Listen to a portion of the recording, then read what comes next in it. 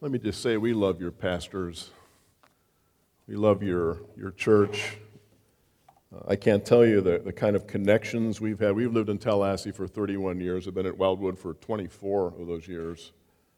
And a lot of our long-term relationships are with people that are here at Four Oaks. When my wife comes in the second service, she'll sit with Jenny and Carrie Schoolfield because they've been friends of ours for 20-some years. Debbie worked with Tom Argersinger, worked under you, Tom, for 14 years at CCS. All of our kids went to CCS. We've known Josh Hughes since he was a little boy, Renee Stone is over there. She's been my administrative assistant for 16 years. I don't know how she's put up with it that long, but we have those connections. We stole J.P. O'Hara away from you guys some year or so ago. He's our sound guy at Wildwood. And actually, some of our former members are here at Four Oaks, too. I'm glad to know where you are. I finally kind of caught up with you. I'm taking names here. But I'm not feeling too bad about that because we have a lot of your former members at Wildwood, too. So we kind of share back and forth. And if you scratch Paul Gilbert under the surface, he's really a closet Presbyterian. Did you know that, kind of in some way? So nothing like outing your pastor here in front of your church. But labels don't matter to us. What matters to us is the commonality we share in the Word of God, the hope of the gospel, and ultimately the glory of God. That's the thing that grips us together. And so we're deeply appreciative of these relationships and pray that they'll continue for many years to come. Now, I've been assigned a passage here, okay? You guys are going through the book of Acts, and I believe the passage is Acts 18:24 through chapter 19. If it's not, that's too bad. That's what I'm doing. I don't have any other options here this morning. And what we discover in this section of Scripture, we're going to look at three encounters, three different responses to the gospel in this section of Scripture. And the first is Apollos and then the disciples of John. And what we discover there is that there were large gaps in their knowledge, okay? And that kind of presses on us to understand the need for a solid, informed faith. And then we encounter these guys called the sons of Sceva. That's in chapter 19, beginning in verse 11. And these are men that distorted the faith and actually used it for their own purposes. They kind of thought the gospel was about them and their usefulness. It was like a toy to play with. And we'll discover the need in that particular section to have a faith that is personal and internal. And then finally we'll look at Paul's ministry in Ephesus, where the people there actually rejected the faith. So you had gaps in faith, gaps in knowledge, you had distortions of faith, and you have rejection of faith, and all three of these things speak to us in some very significant ways. And this thing about the sons of Sceva using the gospel and making it about them as a toy to play with, there's kind of a story that comes out of this. I have these 5 grandchildren in Germany because my son is an Army major and he's stationed in Wiesbaden, and so we've been over there lots of times to see them over the years they've been there. And just this past February, my son invited Debbie and I to go back over there to spend my 65th birthday with them, and they paid our way, over there, which is really a nice birthday present. And we took a little side trip to London, which is a nice thing to do since we were over there. And all 5 grandchildren went, so much for the vacation of a lifetime, with the 5 grandkids. But one of the necessary stops, if you go there, is Westminster Abbey. You familiar with that? Kind of the center of Western civilization. So all 5 grandkids are in Westminster Abbey. Just let me remind you of who's kind of buried there, okay? Sir Isaac Newton, George Friedrich Handel, William Wilberforce. These names familiar to you? Charles Dickens, Alfred Tennyson, and Robert Browning, the poets, Rudyard Kipling, David Livingstone, you remember him? The explorer, and then one that I didn't know is Charles Darwin's also buried there. at Westminster Abbey. And this is the place of kings and queens, the coronation place, the place of weddings. English kings and queens are buried there. So you kind of get the point, that this is a kind of a sacred place in Western civilization. And so I have this grandson. I think we have a picture of him up here. You can kind of see who he is. He doesn't look too mischievous, does he? So he's in Westminster Abbey, okay? And his parents are walking him around and looking at all these things. And then in one section of the Abbey, there are these rows of candles, and they do this in big cathedrals. And usually for prayer, or trying to remember someone that has died, and so all these candles. So it's very kind of a sacred moment, a sacred space. And so this kid goes up. He's fascinated with candles and fire. You know how kids are. He goes up to the candles and looks at them, and he goes.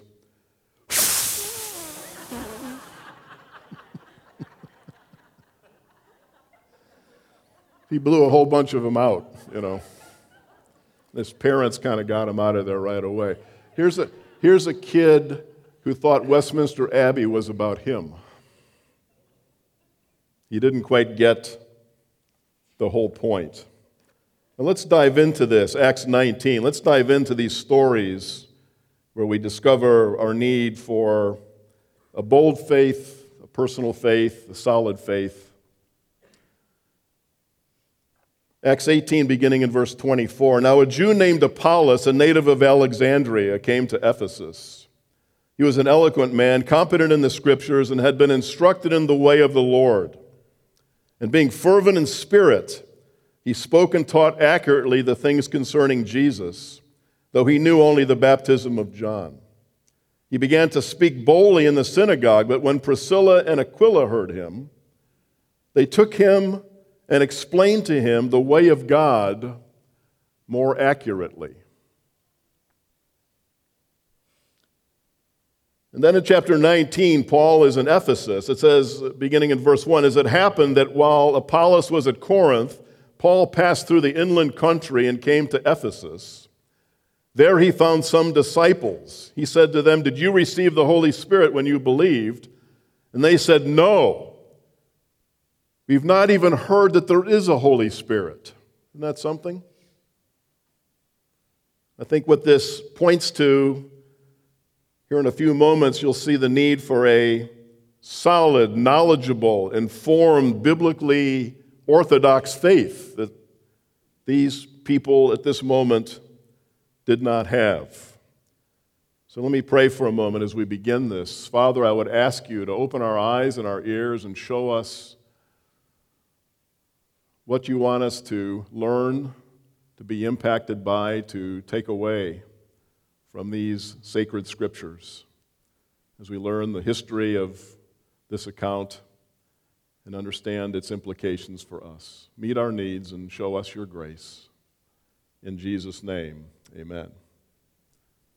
Apollos now appears on the scene for the first time. He's an Egyptian follower of Jesus, and if you'll note some of his qualities in this passage, he is eloquent, learned, fervent, he's brave.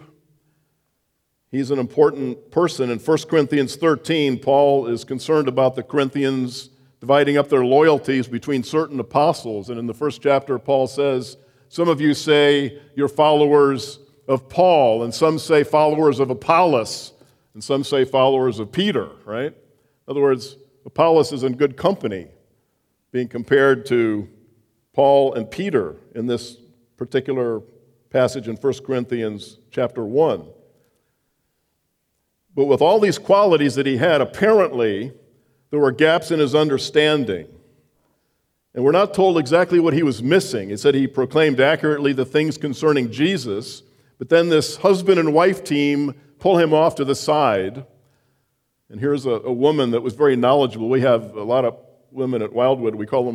I kind of call them the Bible girls. They teach BCF and precepts, and one's in seminary trying to gain knowledge kind of for her personal growth and so forth.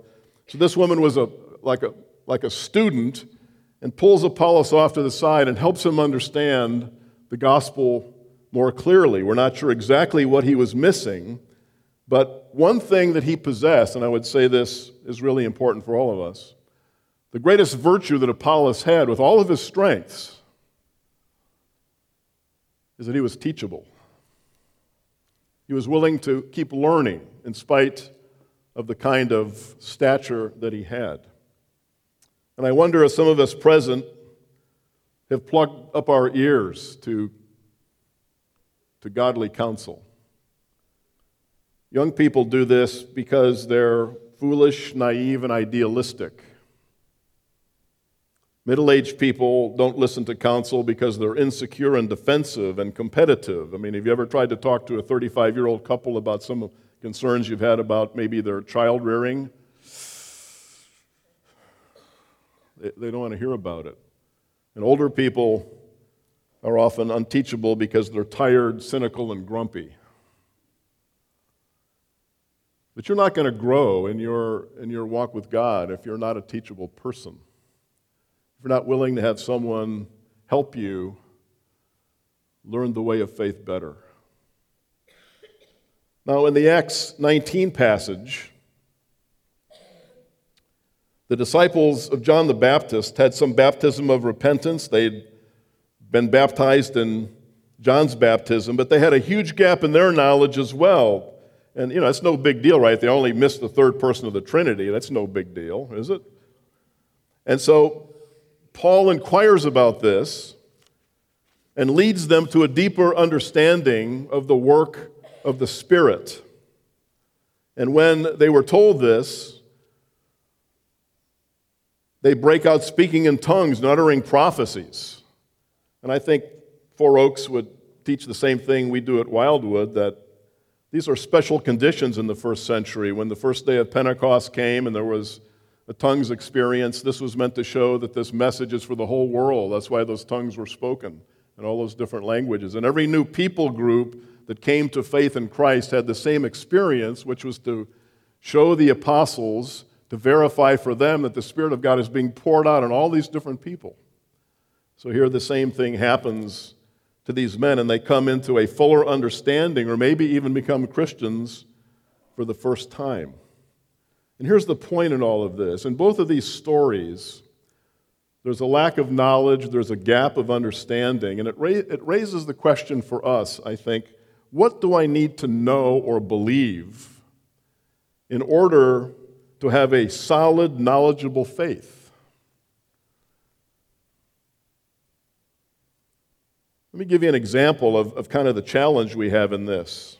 I mean, do you need an exhaustive knowledge of everything?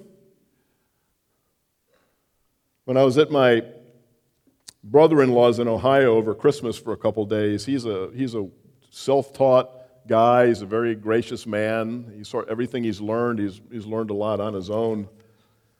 And my brother-in-law, and so he had a copy, and we have a picture of this book. He had a copy on his bookcase of John Frame's systematic theology. Okay, and this is John Frame's magnum opus.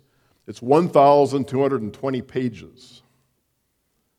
And I said to Kelly, my brother-in-law, I said, what's interesting about this is that it says it's the introduction to Christian belief. This is just the introduction. 1,220 pages of careful, I'm sorry, I'm not used to this thing being here, but it's a careful theology. If this is the introduction, then what's the real thing? And you may know all sorts of stuff about theology. You may know all the words. You may know exactly when Jesus is coming back because you've studied, eschatology. I don't know. But what do you need to know? Let me give you two foundations of what I believe you desperately need to know if you're going to be a solid, informed Christian. And Paul prayed about this earlier, and all of your songs have led to this up in this service. The first thing is, what has Christ done for you? If you don't get that, you may know all the words. You may know all the words about what he's done, the atonement and reconciliation and propitiation and all of these terms, and justification. You may know what those terms mean, but have you really grasped what Jesus Christ has done, that his death and resurrection, which we embrace by faith, is the only basis of acceptance with God. I mean, not just have you heard that, you believe that. Do you really want to live that out? I'm not accepted because I try harder, or because I'm not as angry as I used to be, or I'm not thinking as many bad thoughts, or I don't yell at my kids as much. That's not why I'm accepted. We tell people at Wildwood, you are accepted by works.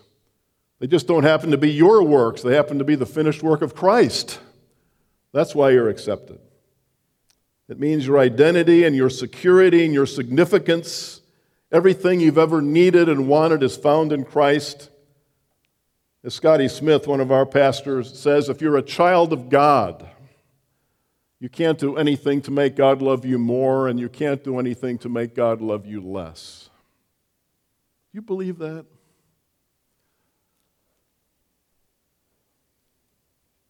Because for too many of us, Jesus is our doctrinal and theoretical Savior. I'm not saying we're not Christians. It's just that it's kind of a concept.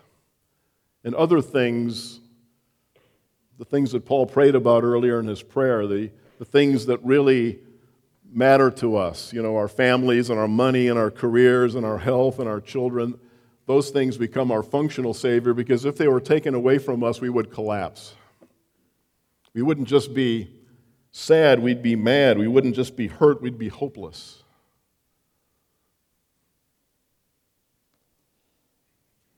And here's a good test. If Jesus came to you and said, I'll give you anything in the world you want, anything, kind of like a genie, under one condition: you'll never see my face again. How many of you would want to take that bargain? You'll never see my face again. And if that phrase, you'll never see my face again, puts a shudder down your spine, you say, I could never imagine that, then it's probably likely that you're trusting in Jesus in a fairly healthy way. Because if you don't have Him, you don't have anything, right? That's the first thing I would say in terms of what you need to know. The second one is very foundational as well. What's the Spirit doing in me? What has Christ done for me? And what's the Spirit doing in me? That there is a Spirit of God who seeks to come in and change us and mold us and make us. And Christians with a solid and informed faith read John 15:5, and they read that where Jesus says, apart from me, you can do nothing. And they go, yes!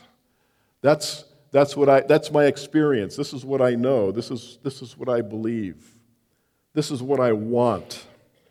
When they read that Paul celebrated his weakness and that power is perfected in weakness, and we have this treasure in jars of clay to show that the surpassing power is from God, a growing, maturing, informed Christian says, that's what I want. I don't want to run my life. I don't want to be my own person. I want Jesus Christ to guide me and lead me.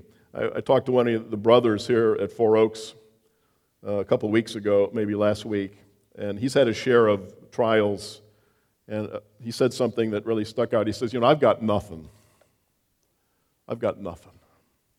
What he meant by that is that I'm not bringing anything to the table. This isn't about me figuring life out. This isn't about me making it better. I've got nothing. And if God doesn't show up for me, I'm lost. That's the kind of need and desperateness that Christ calls us to. You see, spiritual growth isn't becoming more successful and getting your best life now and figuring out what's wrong with you. It's becoming more needy and more dependent and more in awe of God as you go along. This is the kind of informed, solid faith that must be the foundation of your life from now on out. What has Christ done for me, and what's the Spirit doing in me? Now, the second story is these sons of Sceva. Let's look at that in verse 11.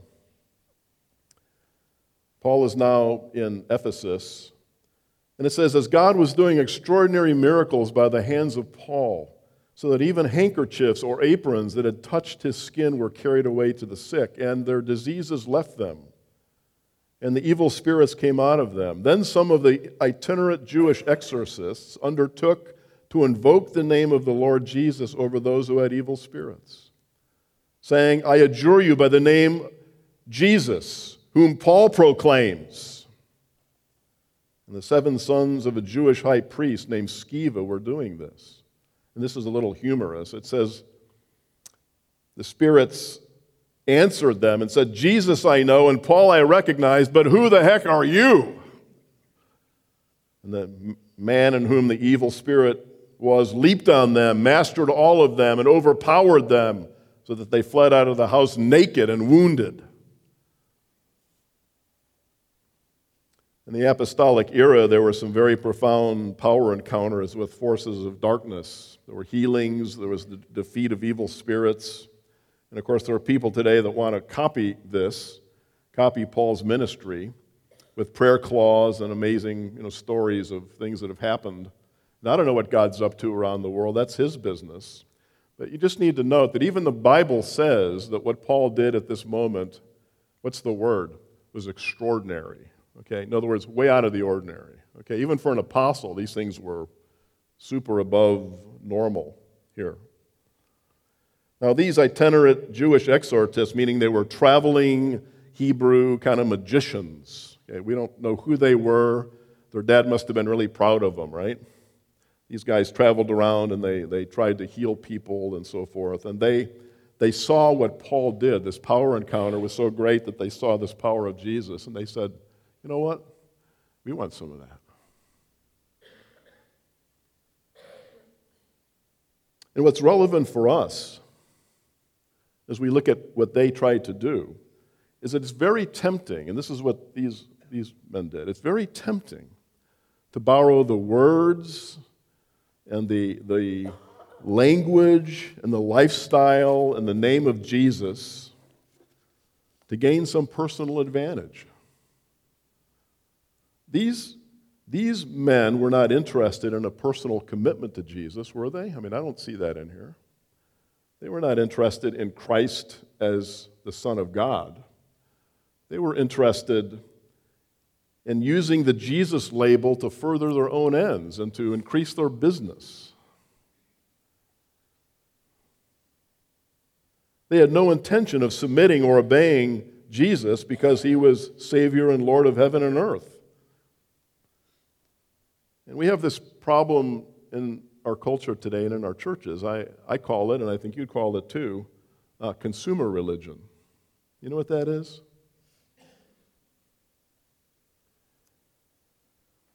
That's asking, what do I get out of this thing?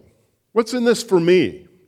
I want to go to church and learn how to be a better parent and learn how to manage my kids and help my life and give me peace and give me a boost as I go out into the world. And there's nothing wrong with wanting to be helped.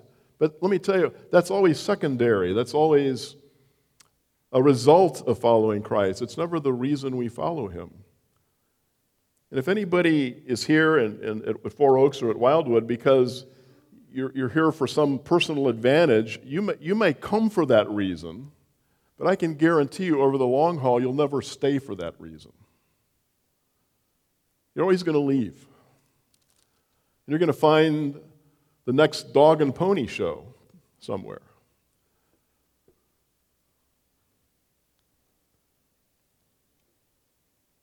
There's nothing wrong with seeking God in a crisis.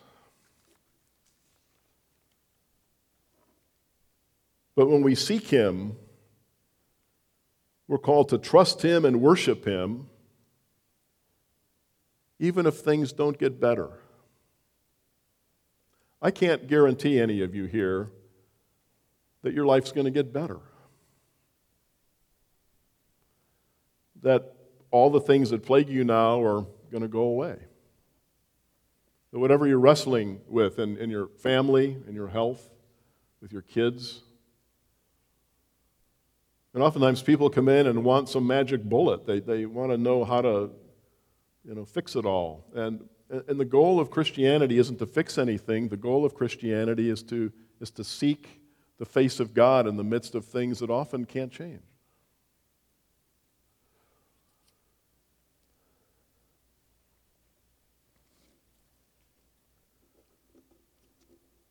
Because being a true follower of Jesus means I follow not because life is always good, but because Jesus is always God. That's why I follow. And I want to tell you, that's not easy for any of us, and it's certainly not easy for me. Because I want a good life like you do.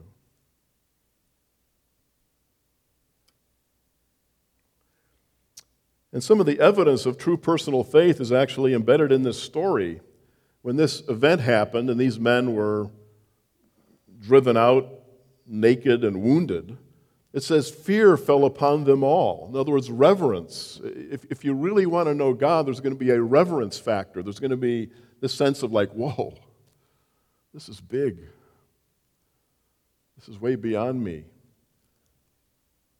And the name of Jesus was extolled. It wasn't the sons of Sceva and their business and their schemes. It was Christ that was extolled. And look what it says. Many of those who were now believers came confessing and divulging their practices. And a number of those who had practiced magic arts brought their books together and burned them in the sight of all. In other words, they gave up everything else they depended on and said, I'm no longer trusting in these artificial resources. I'm throwing them away because I want Christ. That's what a true personal internalized faith looks like.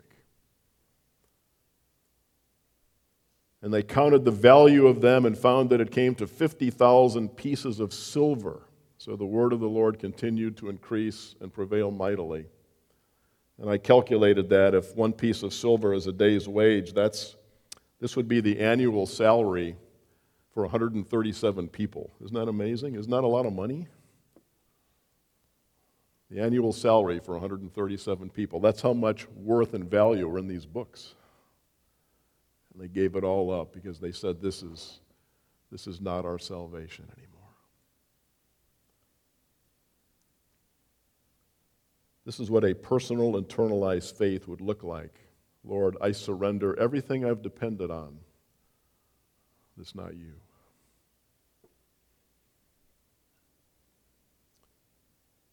Now, the last story was when Paul is in Ephesus. This is in chapter 19, beginning in verse 23. Let's pick it up there. About that time, there arose no little disturbance concerning the way. That was a name for early Christianity. I think it probably came from Jesus being the way, the truth, and the life. And the word way, of course, the Greek word for way is odos. We get our word odometer. Everybody has an odometer in their car, right, which shows you how far you've gone. That's what this word means. It's the sort of the road. There was no small disturbance concerning the way, for a man named Demetrius, a silversmith, who made silver shrines of Artemis, we'll talk about this in a minute, brought no little business to the craftsmen. Then these he gathered together with the workmen in similar trades and said, men, you know that from this business we have our wealth. And you can see and hear that not only in Ephesus, but in almost all of Asia, and Ephesus was in modern-day Turkey, right, where Paul was here now, I think, on his third missionary journey. Not only in Ephesus, but in all of Asia, this Paul has persuaded and turned away a great many people, saying that gods made with hands are not gods. They said that's Paul's message. And there is a danger that not only this trade of ours may come into disrepute, but also the temple of the great goddess Artemis may be counted as nothing. And when they heard this, they were enraged and cried out, great is Artemis of the Ephesians. This sort of fertility goddess cult, the center of life and culture and religion in Ephesus. So the city was filled with confusion.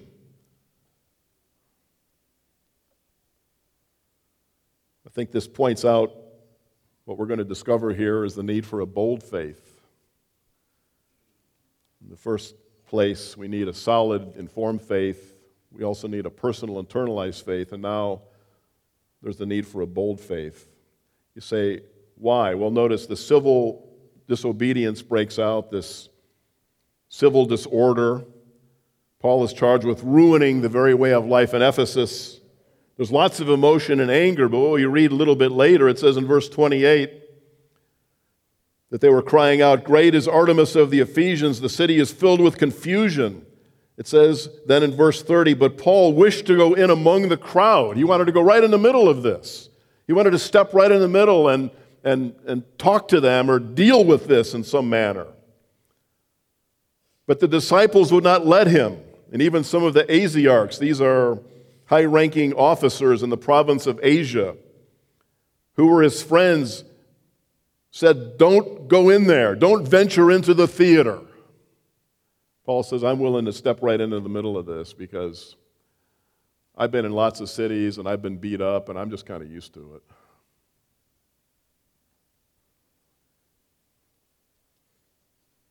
But let me tell you what he did that was, and you're never going to be in a situation like that probably, nor am I, where there's a big riot that breaks out, you're going to step in the middle of a mob of people and say, let me talk to you here, I've got some things to tell you. You're never going to get into that, maybe. But let me tell you what Paul did that was particularly bold. He was willing to call out the idols for the worthless things that they are. Isn't that what it says? Paul says, these gods made with hands are not gods. That was the charge against them, and that's probably what he said. He probably went to these people and said, what you worship, you're worshiping in vain. The boldness was a willingness to say, whatever you're placing your hopes in is empty. Now let me remind you about the Temple of Artemis. This was the center of cultural life in Ephesus. It was one of the 7 wonders of the world. This is what he dealt with. Okay, this is a replica of that. And that's 425 feet by 250 feet. I mean, this is a huge 50 or 60 foot columns. This was a significant center of culture and worship. And Paul looks at this and says it's worthless.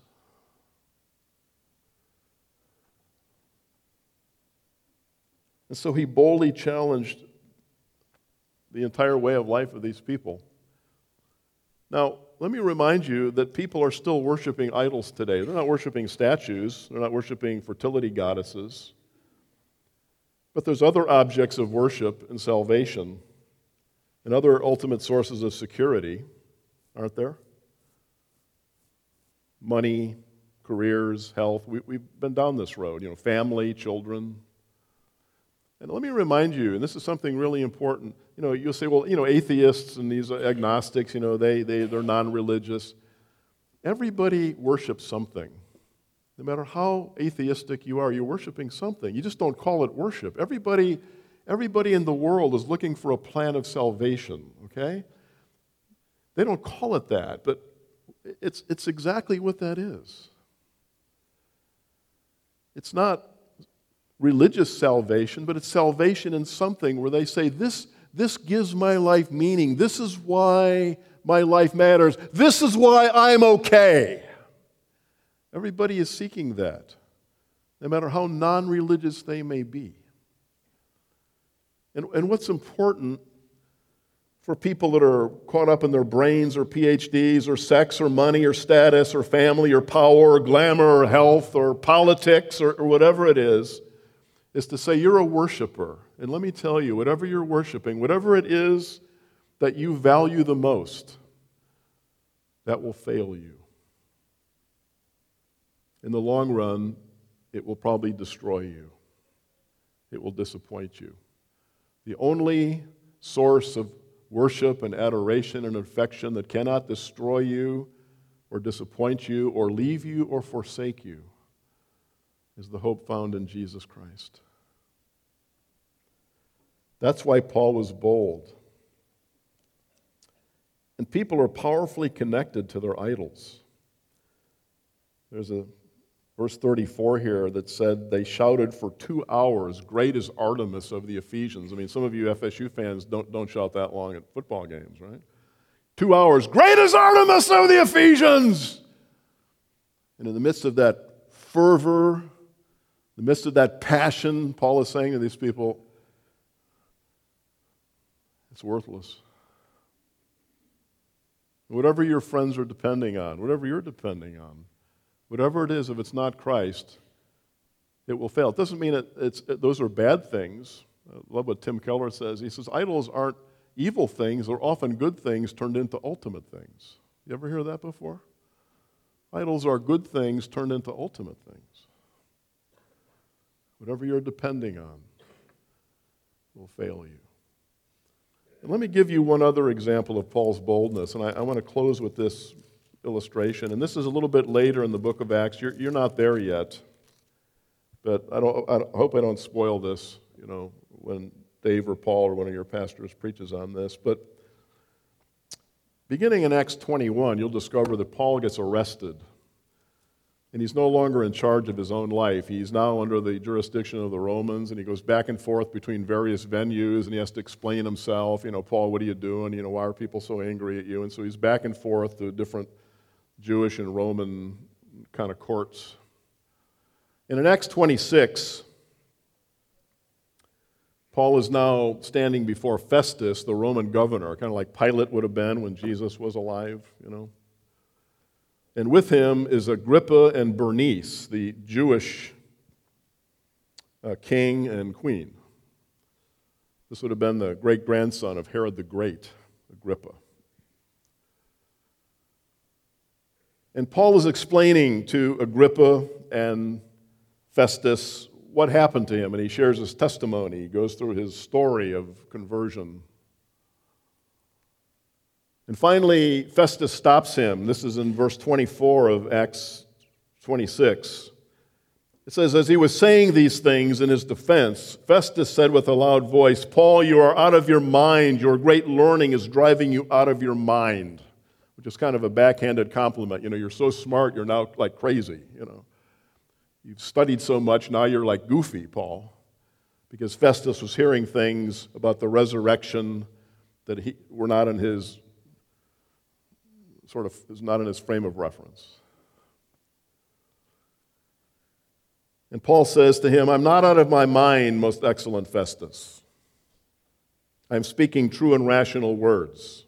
And then Paul sort of turns to the king. This is the Jewish king now, okay? "For the king knows about these things, and to him I speak boldly. I am persuaded that none of these things has escaped his notice, for this has not been done in a corner." And now he turns, which is a little unprecedented when you're a defendant, you're answering to higher powers, to turn and ask them a question. That's pretty bold and pretty unprecedented. And he says this, "King Agrippa, do you believe the prophets?" Which is kind of like asking if you've stopped beating your wife yet or something. Like if you say yes or no, you're implicated. Yes, no. I don't know if Agrippa knew what to say. He says, "I know that you believe them." And Agrippa defers the comment and says to Paul, "In a short time, would you persuade me to be a Christian?"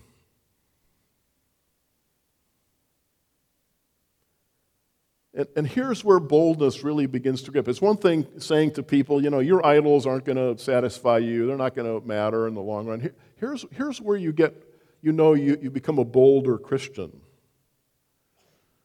It's rooted in this kind of encounter. And Paul said to him this, "Whether short or long, I would to God that not only you, but all who hear me this day might become such as I am." Now let me remind you, here is Paul, beleaguered, incarcerated.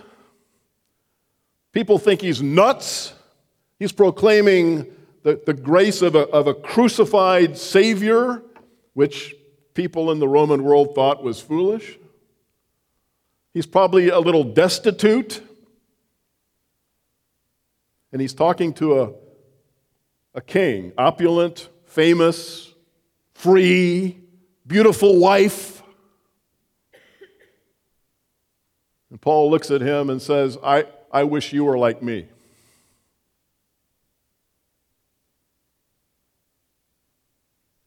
You know, a lot of us believe it's okay to be Christians for ourselves, but we look at our lives and say, I'm not doing so well, and I'm really struggling, and, my marriage is not so great, and I'm having difficulty with my kids, and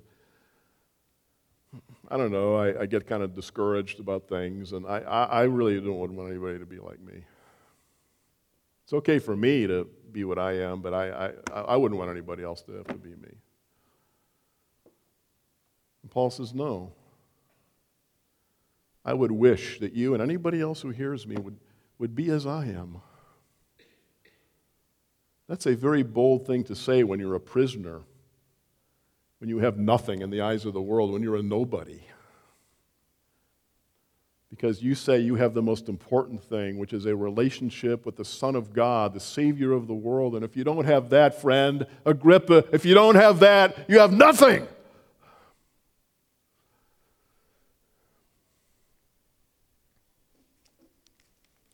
Let me close with an illustration that I think might help you in this. When we flew back from Germany here in February, I like to look at the GPS monitor and to see where we are and so forth. And on this particular aircraft, they had something I'd never seen before, which was periodically they showed the location of shipwrecks down in the ocean. It's kind of a foreboding thing, The Lusitania, sunk by the Germans in 1915. And so they had these places where these shipwrecks occurred. And I thought to myself, I wonder if we get closer to the U.S., if they'll show the Titanic. And sure enough, this little dot pops up and it says Titanic, kind of where it sank, 1912.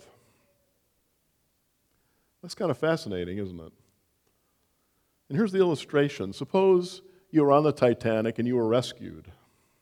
You were on a lifeboat. Would you want those people that were still on the boat to be like you? Wouldn't you? There's some rich people on there, some people of note, some people that have great reputations.